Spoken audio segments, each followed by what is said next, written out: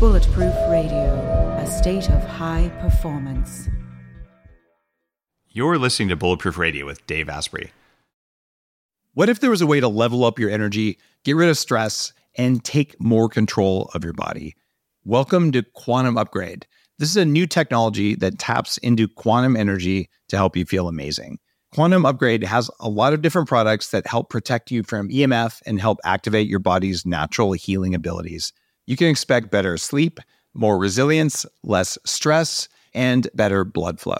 The cool thing about Quantum Upgrade is that the products are backed by a lot of heavy-duty scientific studies, and there's a new measurable upgrade. You can now use Quantum Upgrade to increase your consciousness levels between 1400 and 2200 on the Hawkins map of consciousness. If you don't know what that means, do some research because it's impressive, it's fun to learn about, and it's something that I've come to understand. Ready to try Quantum Upgrade? Visit quantumupgrade.io/Dave for a 7-day free trial. Everyone's talking about red light therapy beds, and for good reason. There's a company called ARRC LED that's building an entirely new class of LED devices. ARRC LED beds integrate proprietary scanning technology and frequency protocols to shape the delivery of 6 different wavelengths in dose-optimized photobiomodulation. Yes, that's a lot of words. What it is, though, is that photobiomodulation improves the underlying energetics of the cells in your body. And those changes can benefit nearly every tissue and organ and system in your body. You change your cells and you change your life. For more information, visit arrcled.com. Today's cool fact of the day is that sweating does more than just cool you off. In 2012, a review of 50 studies on sweating found that sweating removes lead, cadmium, arsenic, mercury, especially in people who have heavy metal toxicity like I used to have. I had high levels of mercury and moderately high levels of lead that were affecting me. Sweating also eliminates BPA, which is a hormone disruptor found in plastics, and that stuff accumulates in your fat cells. If you do something like the rapid fat loss protocol, the bulletproof diet, or even go on like a crash starvation diet, like a low calorie, low fat thing, if you dump a lot of fat all at once, all of those toxins come into the body. So you're going to want to sweat more if you're losing more weight. And so what you want to do is you want to sweat. Saunas are good. Exercise is good. Pretty much anything that makes you sweat can be good for detoxing. So it's a way to biohack your way to feeling better, performing better, just when you eliminate waste. What if there was a way to feel younger for longer? Well, there is. Your body needs something called the NAD+ molecule to help you age well. When you're young, your body makes a lot of NAD+, and that helps you make energy, it helps you keep your DNA healthy, absorb nutrients well, and it protects your cells from stress. But once you hit about 30, your NAD+ levels start to drop. The good news is that longevity scientists have found some things that can help, like niacin, niacinamide, and Niagen. They help your body make more NAD+ even as you age. All 3 of these are in an amazing formula called Qualia NAD+. Check out Qualia NAD+ risk-free for up to 100 days at neurohacker.com/Dave15 to save an extra 15%. That's neurohacker.com/Dave15, Qualia NAD+. It's what I use. Today's guest has almost half a decade working in functional medicine. In fact, he was working in functional medicine before it even was named functional medicine. In fact, I think before it was even called orthomolecular medicine. And he's one of the world's leading authorities on science-based natural medicine, has written a dozen books on it, hundreds of papers. He was named in 2003 the American Holistic Medical Association's top 25 pioneers in holistic medicine, the founding president of Seattle's Bastyr University. President Clinton in 2000 appointed him to the White House Commission on Complementary and Alternative Medicine Policy. I mentioned he's an author. He's also a best-selling author. And he has a brand new book that you're totally going to want to check out called The Toxins Solution: How Hidden Poisons in Air, Water, Food, and Products We Use Are Destroying Our Health, and What You Can Do to Fix It. So we're going to talk about toxins today, which is a big differentiator for just the way of thinking about taking control of your health. Like maybe if you do less of the things that make you weak, you'll be stronger. And the guy who's been doing this actually longer than I've been alive is none other than Dr. Joseph Pizzorno. Dr. Pizzorno, welcome to the show. Well, thank you for the kind introduction. What made you write, this is your 13th book, or is this your 12th book? Okay, so actually, I'm working on number 12. This is number 11. It was only number 11. Geez, right. I oversold you. Sorry, man. Right. So working on 12, this is number 11. So what made you write this book, given that you have a pretty strong set of books, including some leading books in the field already? Yes. What's new in the toxin world? Right. So I've been involved in medicine now for about half a century. First as a researcher in conventional medicine, then as a student of naturopathic medicine, then as a clinician, then founded Bastyr University, and then writing books and lecturing literally all over the world. And so I've had a chance to see what makes people sick and how to help them become healthier. And starting a half century ago, the primary reasons people were having chronic disease was typically nutritional deficiencies or nutritional excesses. But then something started to change. And more I was seeing patients who were being toxic rather than just nutritional deficient. And I want to be very clear. I'm not saying nutritional deficiencies and excesses haven't gone away. We've simply had a bigger problem. Yeah. So I was starting to see more and more patients showing signs of metal toxicity and chemical toxicity and intestinal toxicity. And I started realizing that they weren't responding as well to nutritional therapy like they used to, and I had to detoxify their bodies. So I said, okay, well, that's interesting. And it really got triggered for me back in 1980 when a young man came to see me. He was 30 years old, and he had leukemia. And, leukemia was not real common then, but it was kind of an unfortunate condition. And so I talked to him and asked what he was doing. And he said, well, I work as a farmer over in Eastern Washington. And so, well, that's interesting. Tell me what you're being exposed to in terms of chemicals. And he told me, and I said, okay, fine. So I gave him some advice on how to not get cancer again. Then 2 weeks later, another young man, 30 years old, of course, seems young now, but at that time he was around my age, 30 years old, and he had leukemia, and he worked on a farm. And I said, well, that's interesting. So I said, what chemicals are you exposed to? And they were the same chemicals. So then at that time, went to University of Washington School of Medicine bookstore, and I bought the most current book on toxicology. And I started looking at the chemicals we're exposed to, and lo and behold, these chemicals induce cancer. But what's interesting, the toxicology book said, well, it only induces toxicity and cancer in people who have high exposure like farmers. It doesn't affect anybody else. And I thought, okay, well, maybe that's true because everybody else has lower dosage. But then you start looking at it, we're not just being exposed to one or two pesticides and herbicides.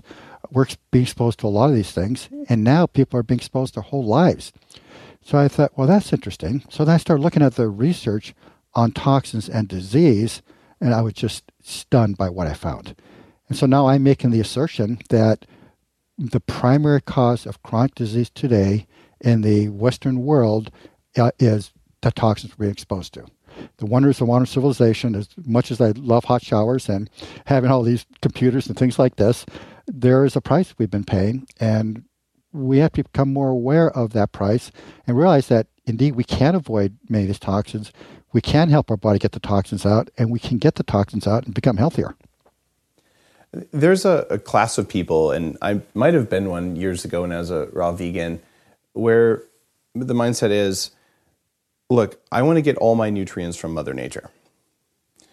And what I found just in my own course of losing 100 pounds and getting my brain back is that, well, you should only be exposed to Mother Nature's toxins if you want to only get nutrients from Mother Nature. And we don't live in that world anymore. It sounds like you really came across this 35 years ago, and you've been in clinical practice for a good portion of that 35 years working with toxins, or Correct. Is it more research? What's the breakdown? Well, I do both. So before I started Bastyr, I was doing full-time primary care. So I saw a lot of patients then. But after I started Bastyr, I couldn't do primary care anymore. But having said that, what I end up doing is more concierge kind of care. So I would see maybe a dozen patients a year, and I would only see the really, really sick ones, the really, really difficult ones. And typically people with lots of money, which is advantageous because then I could run all the lab tests I wanted to on them. So I got to see a number of people, but also I got involved in some very interesting corporate wellness programs. And probably the most important was one I did in Alberta, Canada, where I was invited by one of the wealthiest men in Canada to help improve the health of his oil field workers. I said, oh, great, this is interesting. So I said, I have some ideas on how to improve their health, but I want to do it objectively, which means I need good data. So I want to run lab tests on them. And he says, okay. I said, I want to test their nutritional status. I want to test their toxic status. I want to test how their metabolism is working. And I asked him, how much can I spend? And he said, blank check. I said, we need a blank check. Right. Every they mean it. Fondest dreams, right? So I asked him, okay, so I started telling him what test I wanted to run. And he said, well, if you could convince me I should run the test, I'll run it. So I ran $1,500 in lab tests on 4,500 oil field workers. So I got a huge amount of data. And I started looking at the research and looking at lots of toxicity, lots of indications of toxicity. Then I started looking at, well, how do you get the toxins out of people? And we started getting toxins out of people, and the health started to improve. And boy, it really got me deeply into it. That wasn't Brett Wilson, or maybe you can't say he's on Dragon's Den, but Brett and I have become friends. That sounds like something he would do, where he's a Canadian oil billionaire who just is conscientious about things like that. But maybe it's just part of being in Canada. Like, that's just the mindset here. But that blows my mind. $1,500 times 4,500 people for corporate wellness. That is above the par. So oil field workers get exposed to all sorts of nasty organic solvents, not just raw petroleum. What kind of stuff did you find in these people? I'm so dying to know. Okay, great question. Because I actually use this in my lecture to students, and I lecture on this now all over the world. And so everybody, of course, immediately thinks, oil field workers, a lot of chemical exposure from working in the oil fields. No. So basically, these are guys, and by the way, we had office people, not just oil field workers. Okay. So these are basically typically guys, they get in the pickup truck in the morning, have a cowboy breakfast. And a cowboy breakfast is a cup of coffee, a pee, and a look around. One of these funny things from the Canadians. They get in their pickup truck, they drive out to the prairie, they check out the pump to make sure it's functioning properly, and then they do that and they go home. So basically, they're rarely exposed to chemicals. Oh, wow. Okay. So then it's lack of exercise, or what did you find? So why all the toxicity? Yeah. So they drink, but they don't drink a lot more than anybody else does. When you start talking to these guys and realize that many of them are doing two things that are very problematic for them. One is they fish in the lakes in Canada that have been poisoned with lots of metal toxins from industry. Wow. And second, they work in the oil fields to subsidize the family farm. They have family farms that have been in the family for generations. Yeah. Because of agribusiness now, they can't quite compete, so they need a little extra income, and so they get the income from working in the oil fields. And what are they doing on those family farms? Herbicides, pesticides, all these things they're doing that are then exposing them, showing signs in their blood test of toxicity, and who is eating the foods that they're making and they're preparing. That's us. Wow, that's shocking. And the data there, even going back a few years, is that small farms, 90% of them are not self-sustaining. You have to have a job. I'm a small farmer. Oh, yeah. I live on 32 acres on Vancouver Island. Oh, nice. We have the goal was to grow all of our own food. I can tell you there's nothing sprayed ever on this property, and certainly we don't spray anything other than natural stuff. And there's no way it pays for itself. No. Even if my whole family worked 12 hours a day, it would not pay our cost of living or anything. You have to do that, especially organic. So what you're finding is the oil industry wasn't responsible, at least maybe the oil industry runoff and pollution into the fish. That was where the metals were coming from, and then the endocrine disruptors were coming from what they sprayed on their fields. Correct. And as you know, you mentioned glutathione, which I'm delighted to hear you're interested in it. I think it's a fascinating area, and I have a lecture on that as well. So one of the tests I ran on these people was a test called GGT. So GGT, gamma-glutamyl transferase, is a standard liver enzyme that's measured to see if a person has hepatitis. So when their livers are damaged, the enzyme gets really high, and it's a way to try to recognize who has hepatitis and figure out why. It turns out, as you may know, within the normal range, which is 10 to 60, GGT goes up in proportion to chemical and metal exposure for 90% of the population. Now, 10%. By the way, water damaged buildings, toxic mold will also raise GGT because the toxins there from Mother Nature will also damage your liver, right? So any toxin can do it. Okay. Yeah, actually, look at research looking at the VOCs being released by the molds, and then look at the effects of chemical toxins in the body. It's almost identical. Quite interesting. So the thing with GGT is that for 90% of the population, it goes up in proportion to toxic load. And the reason for that is that GGT is the enzyme that recycles glutathione. So our smart bodies, when we're exposed to toxins, say, I need more glutathione than I can produce from the cysteine that's available to me in the diet. So now we recycle the glutathione that's available to help protect us from the oxidative damage and to help get the toxins out of the body. So it turns out to be very important. 10% of people, unfortunately, however, don't have the genetics to upregulate GGT. And my assessment is they're the ones who are actually most damaged by the toxins. Okay, how do people listening know if they're one of the 10%? Like, that's a huge thing to understand. I'm guessing I might be, given like my terrible health history from toxin exposures, but I'm healthy now because I monitor that stuff. But how do I tell? Right. So it turns out that 23andMe will do a genetic test for just $200. The problem with that is you get hundreds of thousands of SNPs, and what do they mean? So actually, I've been working with my team to create an artificial intelligence program, which I think you'll appreciate based on your background, that actually will go into 23andMe, download the results of the SNPs, and then determine what enzymes in the body are not working properly. We just finished last week 250 SNPs. We've been working on it for the last year, and we now have 250 SNPs into the system. So now we can determine which people are going to be most toxic susceptible.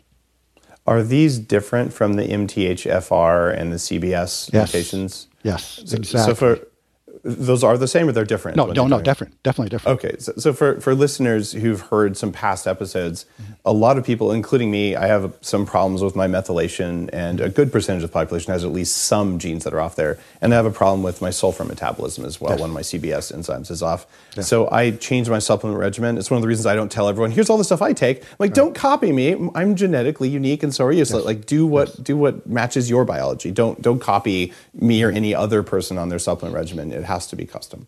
Correct. But can people already get this test? Like, I want to do your test. Okay. Is it available? Yes. So if you go to thetoxinsolution.com, we are making access to this test. I don't think it's on that website quite yet, but it's going to be there shortly. As kind of a promo for people pre-ordering, we actually give them free access to this test. This is super cool because 23andMe is hamstrung. There's a lot of really good data, and for all listeners, you should have this level of data. I actually have my full genome sequenced, which is unusual and not necessary for most people. But if you have this data, it's $200. You'll figure out that you actually have like weird stuff. Like I'm something like 0.1% some nomadic Siberian tribe, which is just interesting, and potentially 0.1% Native American too. They're not really sure. But okay, that's just cool. They can tell you that because it's not FDA regulated.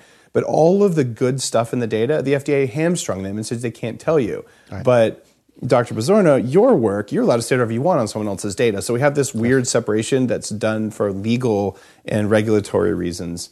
So I would say everyone here, order your 23andMe so you have the data, and then run it through so you know if you have methylation problems. And do you also do that, or they can get that on many other websites? So the methylation problems have been well worked out, and the number of sites you can get that from. But we're looking at the detox enzymes and all the other things. So this is a level of evaluation I'm not aware of anybody else having done.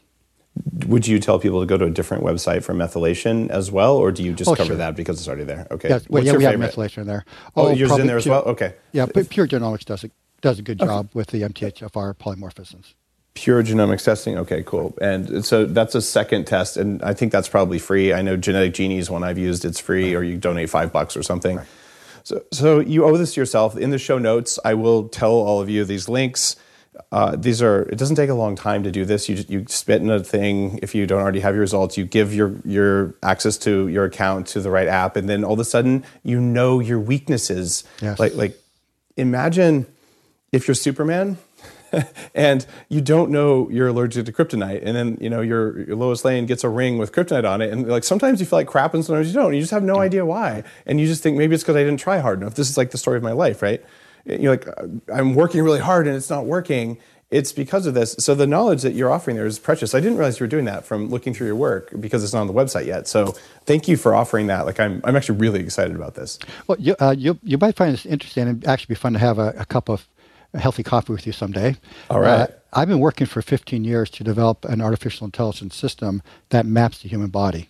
So I've created the technical term is an annotated Bayesian inference network, where we have done brute force access to the research to basically map physiology, and then use information about the user to determine where the physiology is not working properly, why it's not working properly, and what to do about it. So a lot of things that you so laboriously went through all these past couple of decades, as illustrated in your book, we're going to make that easier for people.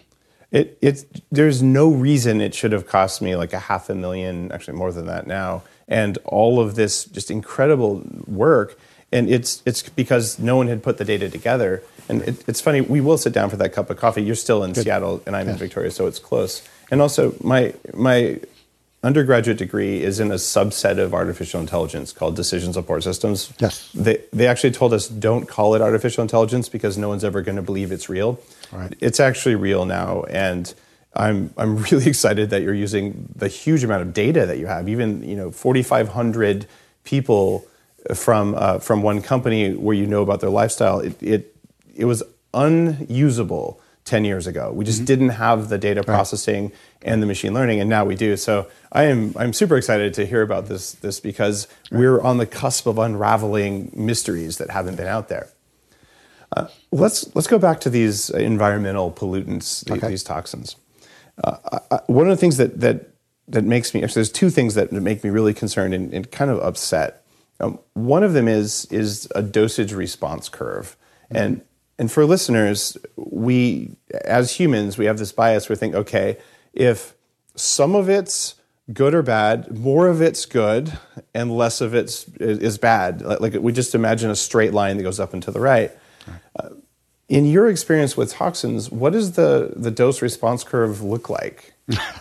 Well, very good observation. I think one of the reasons why the researchers did not earlier realize the huge problem with these toxins was that we've all assumed you'd have linear dose response curves, which means the more the toxin, the more the damage.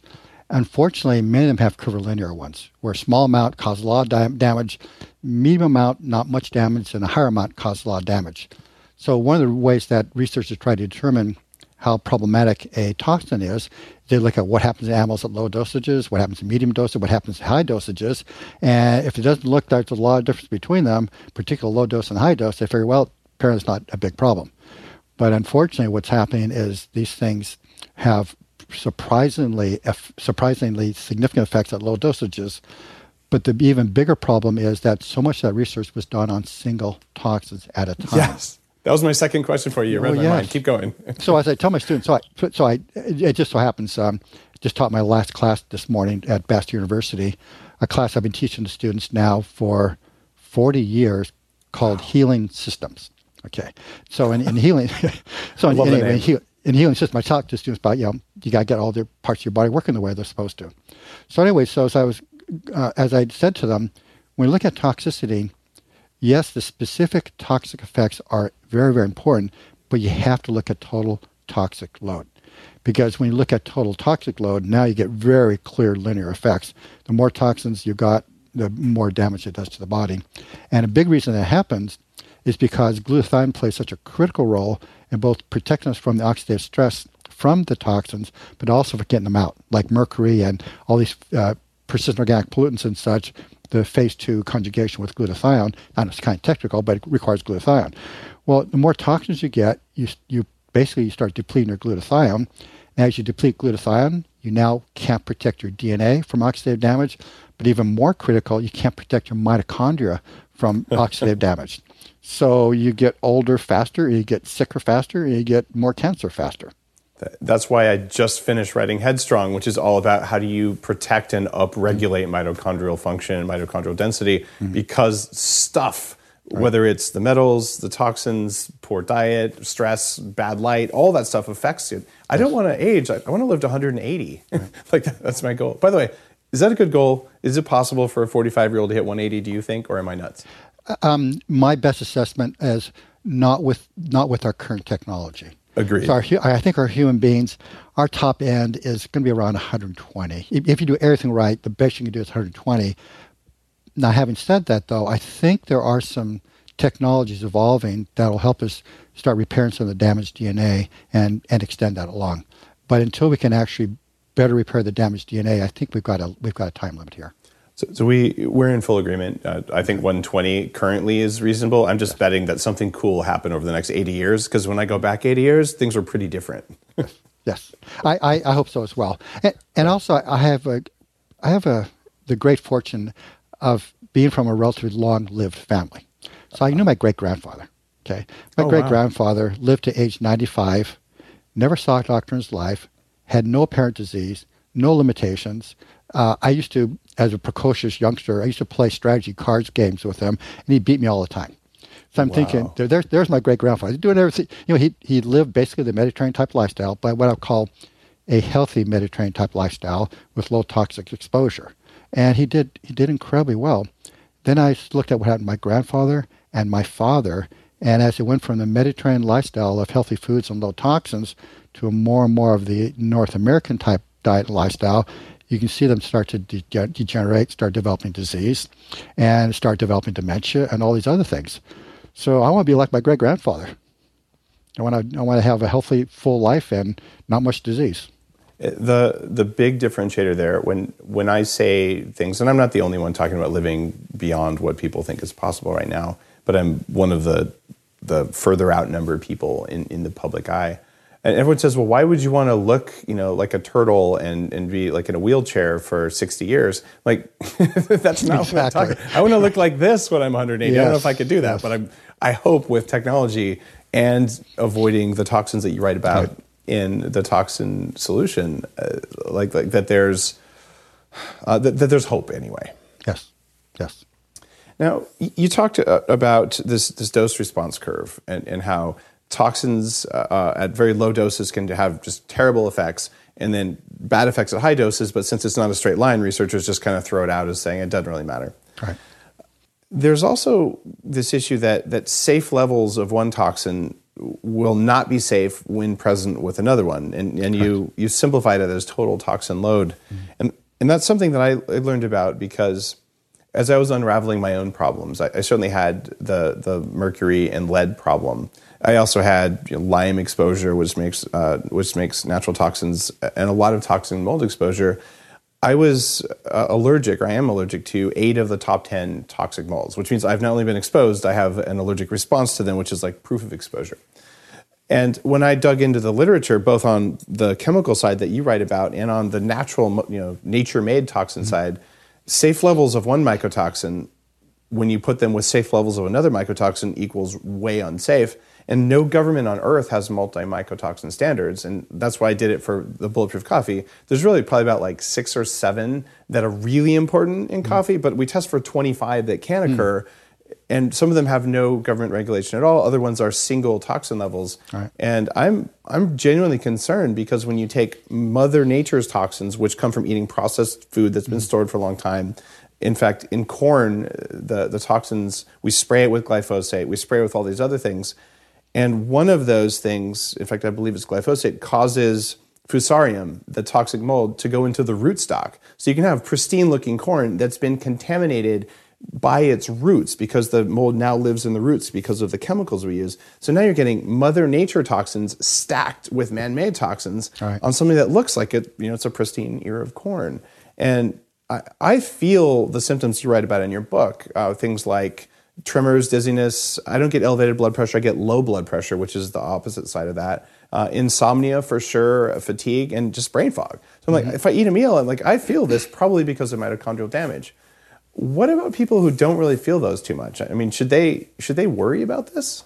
So you covered a lot of great territory there. So long question, sorry. So let me start with the I think a very important factor, as I taught my students last week actually, is humans have about 1,000-fold variation in the activity of each of their detox enzymes. That's very significant. It's significant not just when they're low, but sometimes it can be a problem when they're really active. Because you have in your liver kind of a two-stage process for getting rid of toxins. We have what's called phase 1 that both directly detoxifies many of these things, But typically for the really tough ones, it converts them into what's called an activated intermediate, which then phase 2 binds to another molecule called conjugation to then neutralize it, make it water soluble, get out through the kidneys. That intermediate, that activated intermediate, is far more toxic than the chemical that was been activated by phase 1.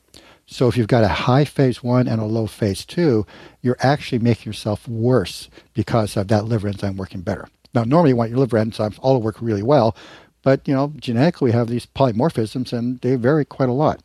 So it turns out that indeed you can have a situation where, for example, you're exposed to one toxin and you're producing all this activated intermediate. It's now using up all the glutathione available in phase 2 for neutralization. And then you expose yourself to another toxin that needs phase 2 glutathione to neutralize it. And now you can't neutralize it because you've used up all your glutathione. There are tons and tons of examples of how multiple toxins make you far worse, far more toxic and far more damage than the just single ones at a time. And another factor that's really important is we start looking at the clinical research on toxicity. Up until about the age of 40 to 45, you don't see a lot of effects with toxins except for people who are particularly susceptible. But then once you hit the age of about 40 to 45, if you've not been taking care of yourself, if you've been building up toxic load, if you've damaged your DNA, then frankly, all hell breaks loose. Because then all this chronic disease starts happening where people say, oh, yeah, I was fine. But then, I was age 50 and I got diabetes or I got heart disease or, oh, God, that's so unlucky, I got cancer. Well, no, you just spent your whole life setting yourself up for it. So when you're young, you get away with everything. As you get older, now you cannot get away with it, but now you're starting to pay the price for not taking care of yourself. During the course of research for Headstrong, I looked at mitochondrial function, and I know that my mitochondrial function is, at least it's much better now after all the repair stuff I've done, but it was pretty bad, which is why I was getting brain fog. You have a lot of mitochondria in the brain. Right. I came across some work that said that about 48% of people under age 40 have early onset mitochondrial dysfunction today. Right. And pretty much everyone over age 40, it's called aging. Right. Yes. And I believe that the increase in that early onset mitochondrial dysfunction is directly correlated to toxin load, just like in your book. Yes. And I don't care where the toxins come from, whether we made them or Mother Nature made them or they're made by the bacteria in your gut. Exactly. They're all toxins. They all affect mitochondria one way or another. Right. Some of them affect higher level organ systems, but when you keep digging, you always find at the end of the day, it hit the mitochondria. If 48% of people are getting this early onset, some of them are going to feel tremors, dizziness, like these other symptoms. And I guess those are the ones who should worry the most. And if someone, and I get maybe 5% of people, like, Dave, I can take every mitochondrial enhancer that you make. I can drink pizza smoothies, beer, ice cream, stay up all night. It doesn't matter. Right. And these are like walking supermen, as far as I can tell. Like I want their mitochondria. Right. But better pick a different mother here. Exactly. Well, I actually believe that I might be one of the first people to get a mitochondrial transplant. I don't see why I shouldn't have mitochondria from 3 different people into me. Like that'd be really cool for redundancy. That might be one of those technologies that will increase our actual human longevity. I hope so. Because basically, because you're right, is once a mitochondria are done, you're done. Yeah, and just having a mix of them, I come from a background in making highly fault-tolerant computer systems. So when the different components don't break for the same reason, then great, somebody took out half my mitochondria, but the other half are still partying, which gives me a chance to replace the other ones. So I'm super hopeful that's one of the 5,000 avenues of anti-aging that might save both of our lives. Okay, so you may know this data, but not a single audience I've spoken to has been able to answer this question correctly. How much ATP do you produce every day at rest? The at rest might make it tough. My research says that the 50 or 60 grams we normally have get recycled to about 600 pounds of ATP on a daily basis. You're the first person to answer that correctly. So, wow, cool. So my data is a little different, but you're the closest of anybody so far. So it turns out that we basically produce our body weight in ATP every day at rest. Okay, now if you go out and sprint, run away from that saber-toothed tiger trying to eat you, we produce a half a pound of ATP every minute, to give people an idea of how much. I mean, our mitochondria, we don't store ATP. Your ATP goes away, you're dead. Okay, pure and simple, right away, because we don't store any ATP in our bodies. So you think about the incredible metabolic activity necessary in the mitochondria to produce all that ATP every day. And of course, we're not just sitting down, we're moving around and being active. Then indeed, we require hundreds of pounds of ATP every day. So that helps explain why the mitochondria are so susceptible to environmental toxins and nutritional deficiencies. So I'm an avid basketball player.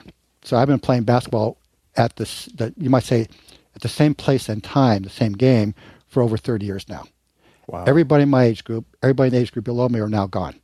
Because I know about 70, I'm guessing. Yeah, you got it right. I was born in 1947.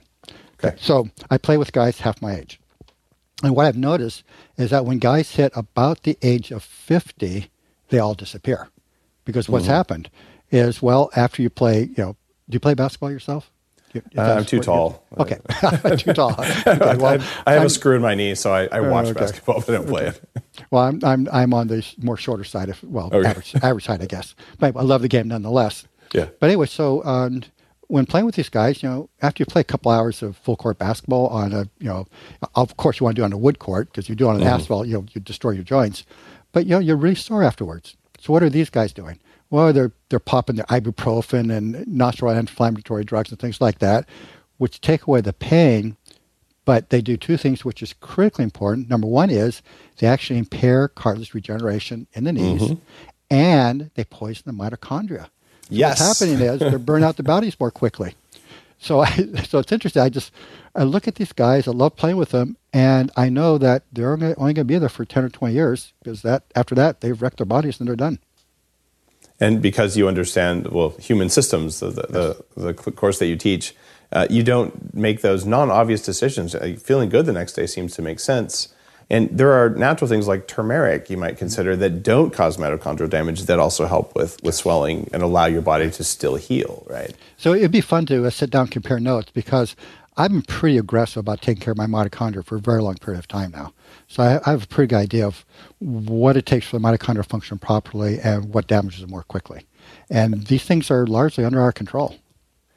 I am absolutely fascinated. I'll get you a copy of Headstrong, and then what we'll do is we'll sit down for lunch in Seattle, the Bulletproof headquarters in Bellevue, so it's easy for me to come down there. Great. And maybe we'll record our conversation and make it a bonus thing here for your book or for the podcast. And we'll just talk about, how do you hack your mitochondria? Because not a lot of people have been doing it, especially because you've been doing it for longer than I have, and you're further along in life.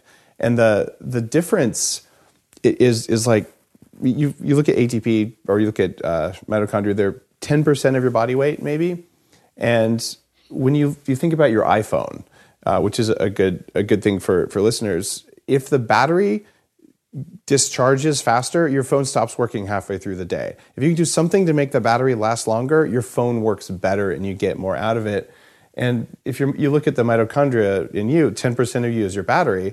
You put a toxin in there, the battery won't take a charge. Like a third of the capacity is gone. So you charge it and it doesn't work. And how do you charge your mitochondria? You eat, right? May I use that analogy in one of my lectures? That's a great analogy. Please use anything in your lectures. The whole point is to get this knowledge out there. Right. If only someone had told me this when I was 20 and I understood that what I was doing was harming my mitochondria, especially as I got fatter, which is a mitochondrial dysfunction, and as I got more and more brain fog and to the point where I was to the point where I wouldn't have hired myself, even though I had a high-powered Silicon Valley job. I made all kinds of money that I then lost. I was barely hanging on, and I was genuinely fearful for my ability to care for myself. And I know so many other people who get there. I get celebrities now, like musicians and famous actors and all, who are there because they're living a highly toxic lifestyle with skincare products painted on them on sets full of formaldehyde. Yes. And it's hitting them. And we talk about that stuff privately, and they're scared because not only do they have to feel good, they have to look good. Mm-hmm. And for me, I'm like a 300-pound computer hacker. All I have to do is be able to think. So I'm genuinely interested in your program, and we'll see if there's any upgrades to the recommendations here. What would you offer for people listening who now they know because of what we just talked about, they're getting these pollutants, even if they eat mostly organic, which is a good choice, they're still getting some because they breathe and because they shower and things. Top 3 mitochondrial enhancing or just detox enhancing things. Like what should you do right now if you're listening going, oh my God, I thought this was all BS. This guy's credible. It's not BS. What do I do? Okay, so before I answer that, let me go back on something you mentioned earlier. So first one, let's have that lunch, talk about mitochondria, and let's record it. When you started the program, you mentioned how sweating gets rid of toxins. So I assume you've been reading the work of Stephen Genuis up in Edmonton, Alberta. That name isn't familiar. I read a lot of papers, so do tell me. So he's the guy who got people sweating, and then he took their sweat and measured what was in it, and he also compared to what was in their sweat to what was in their blood and what was in their urine. So a couple of years ago, I had a chance to meet him. We ate at a organic vegetarian restaurant, and I'm not exaggerating. We sat down, started talking. When I next looked up, it was 2 hours later. And I wish I had taped that conversation because it was just fascinating. Because he came from the as a clinician, as a researcher, with his perspectives, and I came out as a clinician researcher with my perspectives, and it was fun to see where we agree, where we didn't agree, how we could learn from each other. It was so much fun. So let's record it. Okay, it will definitely record it, and at a minimum, we'll do a transcript. Sometimes the sound quality is no good for a podcast, but this is the sort of stuff, that's why I do Bulletproof Radio, is to get a chance to talk with guys like you, because you've got a wealth of experience out there, and we have this unfortunate habit of we only are willing to look at double-blind clinical trial data, but the real knowledge and the stuff that you're mining in your AI stuff, it comes from clinical experience and looking at what works and noticing things that shouldn't be and asking why. Right. And we have these, I call them science trolls. There's people out there who will say, well, I don't like that, therefore it's not true. Right. Therefore, here's a study that I Googled in 5 minutes on PubMed that disagrees, therefore you're a con artist. Right. And it's completely logical fallacy, ad hominem attacks. It's all BS.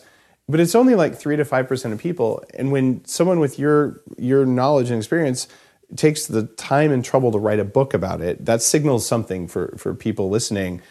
You're not going to waste your time. You're running university. You have stuff to do with your time. Few people understand the amount of energy it takes to put all of that knowledge into only 80,000 words. It is... Right. It's thousands of hours of do I really, do people do I need to cut that? We're not going to waste our time on that stuff. And then to be able to hear you, I think is a different way. But anyway, that's why I started the show, is I just wanted to be able to pick your brain. And I think, people and that's a great public service. One of the reasons I started Bastyr was because there's this huge body of knowledge that the pioneers of natural medicine have, learned over the centuries about how to be healthy. And it was systematically removed from the populace by conventional medicine. Anyway, let's go back to your question about mitochondria. So mitochondrial strategy is basically 3 parts. Number 1 is what are the most important things you can do to not damage your mitochondria. I always tell students, we always grade herbs and nutrients and things we can use for our patients, but you first have to stop the damage. I don't care how good your herbs are and vitamins are. If you're still causing damage, it's not going to do much good. The second thing we want to do is to, you might say, facilitate mitochondria to work the way they're supposed to with the right kind of nutrients. And in particular, a key approach is protecting the mitochondria from themselves. Because the mitochondria produce a huge amount of oxidative stress every day just producing ATP. And if you're not producing ATP efficiently, you're leaking a lot of high energy electrons and oxygen, and it causes a lot of damage. And the third factor is, how do you make the mitochondria work even better? Now, okay. I love the way you think. This is exactly it. Okay, good. So I'll say something on each of those 3 categories. Yeah. So number 1, in terms of things that damage the mitochondria, let me take 2 that people probably don't often think about. And that is, do you drink alcohol? Now, whether you drink alcohol or not, it's totally up to you. Okay. So if you drink alcohol, it does damage mitochondria because, as you mentioned earlier, it depletes glutathione. Now, if you drink alcohol in the form of beer or wine, interestingly enough, it doesn't deplete the glutathione. So with regular alcohol like vodka, for example, you see a drop in ATP production. Give the same amount of alcohol in the form of beer or wine, you don't get a decrease in ATP production. Now, converse. Wow. Do you know why that is? I've never heard this. Some great data done, for example, a study was done in nuns in a cloister, never drank alcohol. They gave them de-alcoholized beer, just 1 quart a day, and they increased their glutathione levels and their RBCs by about 30%. So it's a B vitamin thing. Maybe. But something in beer clearly increases. And because beer is also high in ochratoxin A. It's one of the things that causes the biggest hangover in people. There may be a lot of other things that are problematic, but if we're looking at the ATP, turns out there's something that helps them. And then with wine, of course, the resveratrol increases glutathione levels.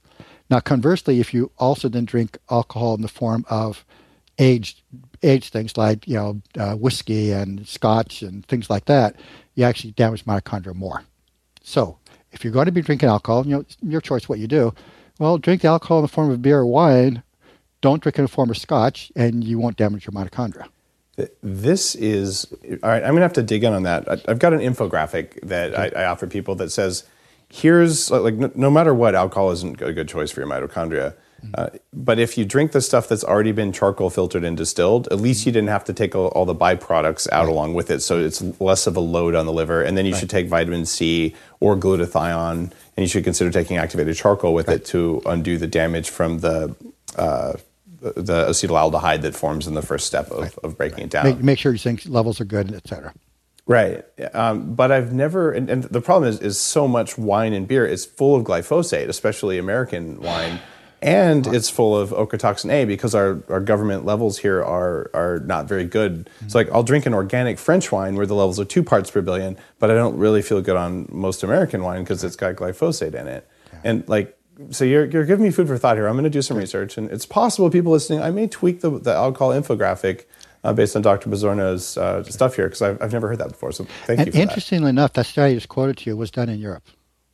On the that beer makes sense. So it's interesting. So maybe the beer they were drinking did not have as much contamination. That's quite They also use traditional species of yeast in their making, and when they make stuff in Europe, the American species of yeast are hyper aggressive. They're bred that way, so there might be a difference there. Fascinating stuff. Okay, so you blew me away on that one. Okay, that was step one. Don't drink. Step basically. 2 then is protect your mitochondria from themselves. Okay, and that is. I won't get into a lot of detail, but there's a lot of mitochondrial DNA damage that happens when you're not controlling those high energy electrons. So it turns out there's several strategies that are important. Number one is you want to get your glutathione levels up as much as you can, and you can either take it topically, take it liposomally, or glutathione by itself is not very effective because it gets broken down to cysteine. So your glutathione will still go up, but it's an expensive way of doing it. Mm-hmm. But my preference is N-acetylcysteine, because N-acetylcysteine will get your glutathione levels up quite nicely. In addition, critical is coenzyme Q10. So coenzyme Q10 carries the high energy electrons from the various parts of the mitochondria, so that the high energy electrons are being converted into ATP. Well, if you have low CoQ10, like for example, you're taking a statin drug, now you're going to lose more of those high energy electrons. You're going to burn out your mitochondria more quickly. And the third factor that I think is very well. There's so many nutrients we can talk about being important for mitochondria. Let's just leave, you said limited number. Let's just stick with that. CoQ10 and NAC. Now, the third aspect, get your mitochondria to produce more ATP. So there's been some fascinating research done in animals, and we're starting to see some reproduction in humans as well. And there are supplements you can take, like acetyl-L-carnitine. And what the acetyl-L-carnitine does is it helps transport the fatty acids into the mitochondria more efficiently so you can produce more ATP. So there's research that's been done where they look at how far an animal can run, a young animal, compared to an old animal, and the old animal can only run half as far as a young animal. Well, if you give that old animal acetyl-L-carnitine along with alpha-lipoic acid, they can run as far as the young animal. So here I am. I'm this old rat who plays basketball with guys half my age. So I'm doing all these things to get my mitochondria to work as well as possible because I want to keep running the court. I want to keep enjoying this game that is so much fun for me to play. Well, those are awesome recommendations. Those are similar to some of the ones in Headstrong. And there's a bunch of other things around modifying the Krebs cycle, reducing electron leakage, increasing efficiency. And Yes. One of my favorites is something that we manufacture, just came out with it, called Keto Prime. It's the last step of the Krebs cycle before you take new electrons in from food, whether it's from ketones or from pyruvate, which comes from carbs or protein breakdown. So the idea is if you have any electron leakage, you run out of this thing called ketosuccinic acid. So if that's low, then your next cycle of the Krebs cycle won't work. So you basically top up the last step of the Krebs cycle so you can efficiently use food. So even if there's electron leakage, you basically never lose the ability to run the full Krebs. And I've not run across it. That's interesting. I look forward to learning more about it. I'll send some to you. And that's something that I've just noticed huge changes in my energy, especially around exercise and all, and cognitive function from doing it. And it's neat because it's a ketone, but it's not the normal ketones that we get from going into ketosis kind of cyclical diet. Interesting.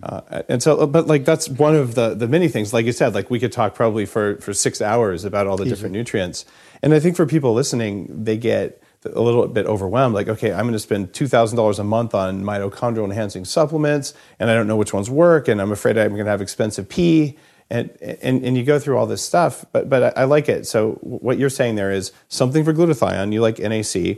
I have concerns about the rate limiting. Like you can only convert so much NAC before you run out of cofactors. But yeah, NAC works to a certain level.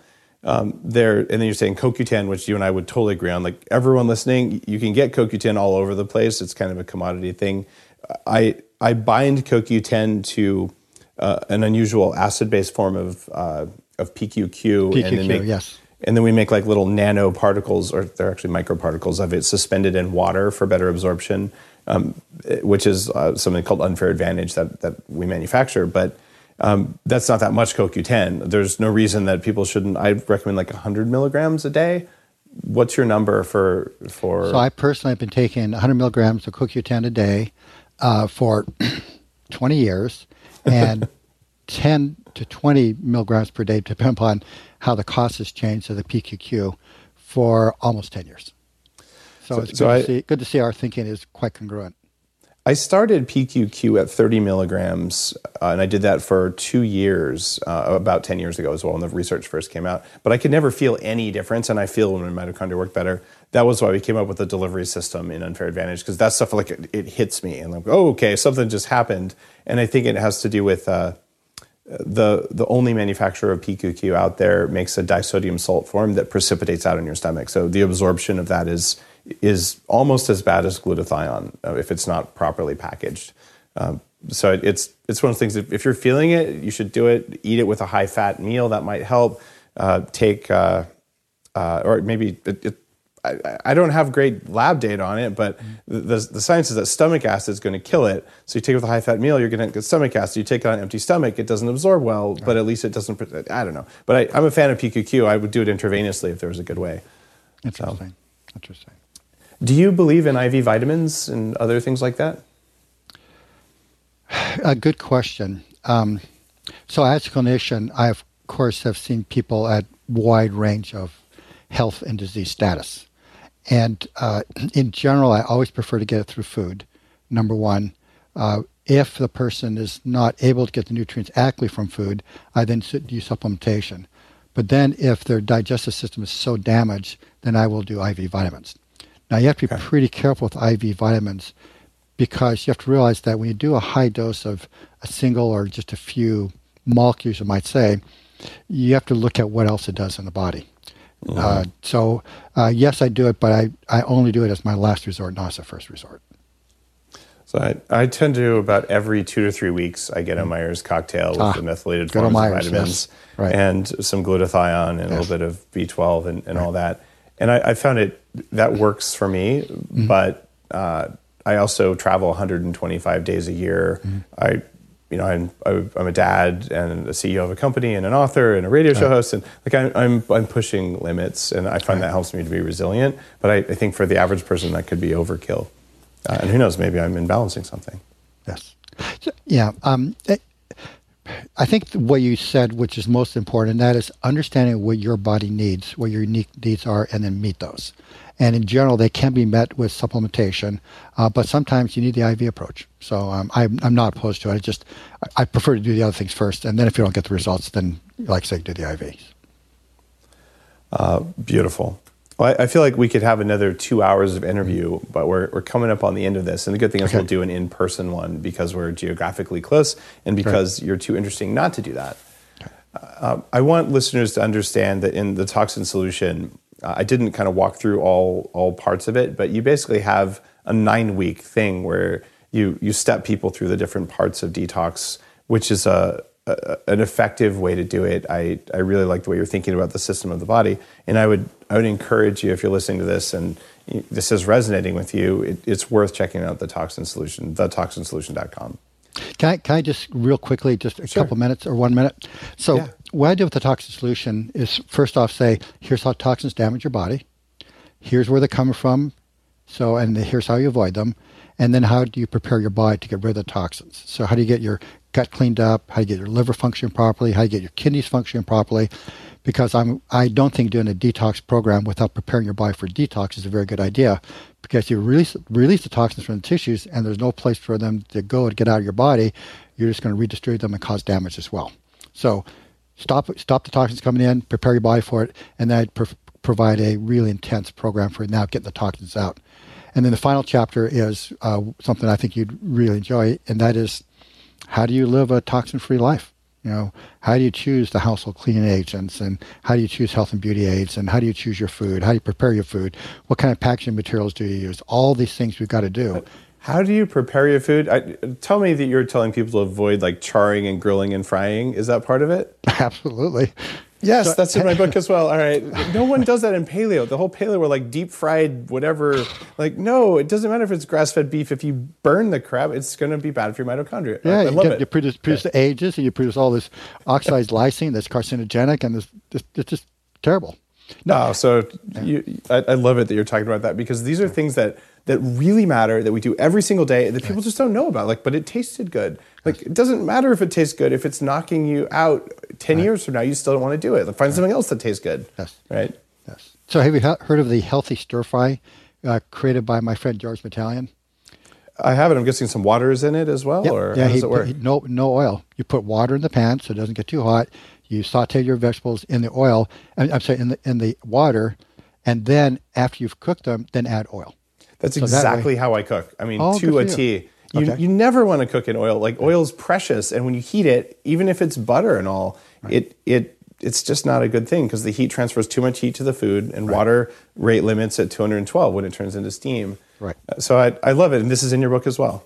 It is. I think I mentioned in the book. Okay. Hard. It's been a while since I wrote it.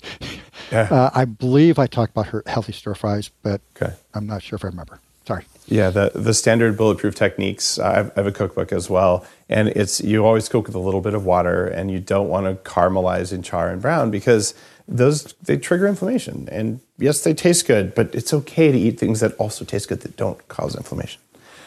All right, I have one more question for you, and this is a question that I've asked every guest on the show. And it's based on your work, but not just work, just your whole life's progress. If someone came to you tomorrow and said, look, I want to perform better at everything I do in life, what are the 3 most important pieces of advice you would give me? What would you offer them? So I've been asked that question. And I'll give you the simplest things. Number 1, eat real food that has been organically grown and properly prepared. Number 2, become much more aware of how toxins get into your body. And number 3, build muscle mass. So while I think exercise is important, I think muscle mass is even more important. And we can get all those reasons, but you have to realize that if you've got more muscle mass, those muscle cells are producing ATP, and even when you're not using those muscles, they're producing more ATP, and it makes everything else in your body work better. I love that last one. I don't think anyone's ever talked about muscle mass. It might have been an answer I've heard once out of 350 episodes. Wow. And it's interesting. I just took a research compound 2 months ago that in animals increases skeletal mitochondria by 50% in 4 weeks. And I felt a huge difference, as in I stopped needing to wear a jacket in snowstorms. Like I just radiating heat. I had to back off my thyroid meds, and I put on 19 pounds of muscle with 4 workouts. It was kind of ridiculous. That is pretty stunning.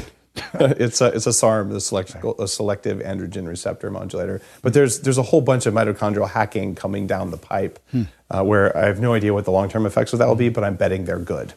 So we don't know, but I love your last one about muscle mass because it does matter, and it doesn't mean you work out every single day hard. It means you do what it takes to get your muscle mass back. Well, I thought it was interesting in your book because I looked at what you said there, and if I understood you properly, you do what I do, and that is I once a week do really intense high weight work. So a very short period of time, really intense, and it's incredibly effective.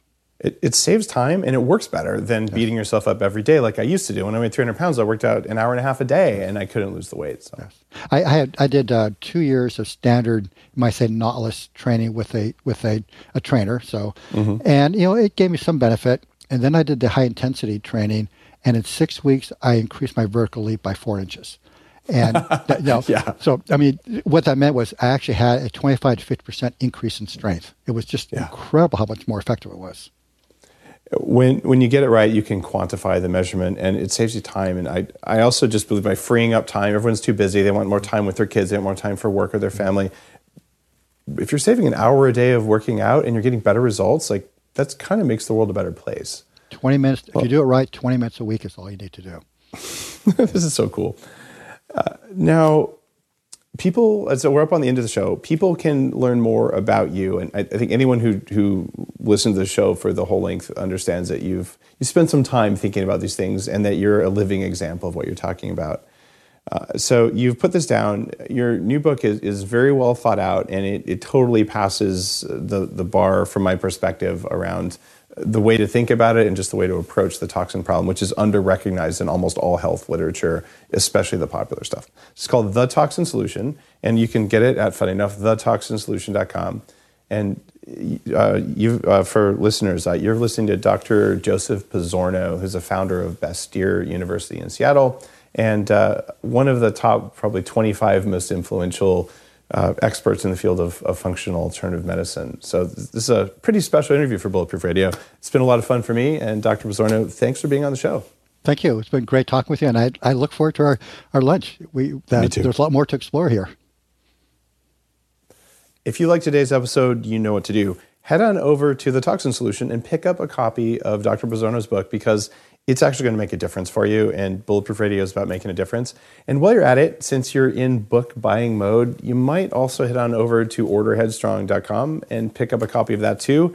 You'll find that if you do the toxin avoidance strategies and the toxin solution, your mitochondria will work better. Do some of the mitochondria upgrade strategies in Headstrong, and your mitochondria will work better. More mitochondria equals more cognitive function, because you have the most mitochondria in your neurons. So these things stack really nicely, and if you only buy one of the two books, that's totally cool too. Either one is going to benefit you, and I'm certain you got value for your time in this episode. And if there was more we should have talked about, tell me in the comments, and I'll make sure to talk about those things next time Dr. Pizzorno and I meet and we record it for you. Have a great day.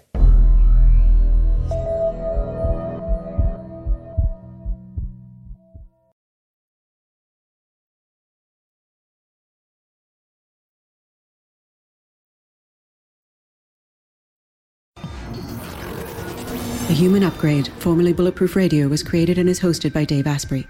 The information contained in this podcast is provided for informational purposes only and is not intended for the purposes of diagnosing, treating, curing, or preventing any disease. Before using any products referenced on the podcast, consult with your healthcare provider, carefully read all labels, and heed all directions and cautions that accompany the products. Information found or received through the podcast should not be used in place of a consultation or advice from a healthcare provider.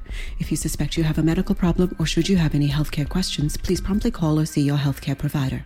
This podcast, including Dave Asprey and the producers, disclaim responsibility for any possible adverse effects from the use of information contained herein. Opinions of guests are their own, and this podcast does not endorse or accept responsibility for statements made by guests. This podcast does not make any representations or warranties about guest qualifications or credibility. This podcast may contain paid endorsements and advertisements for products or services. Individuals on this podcast may have a direct or indirect financial interest in products or services referred to herein. This podcast is owned by Bulletproof Media.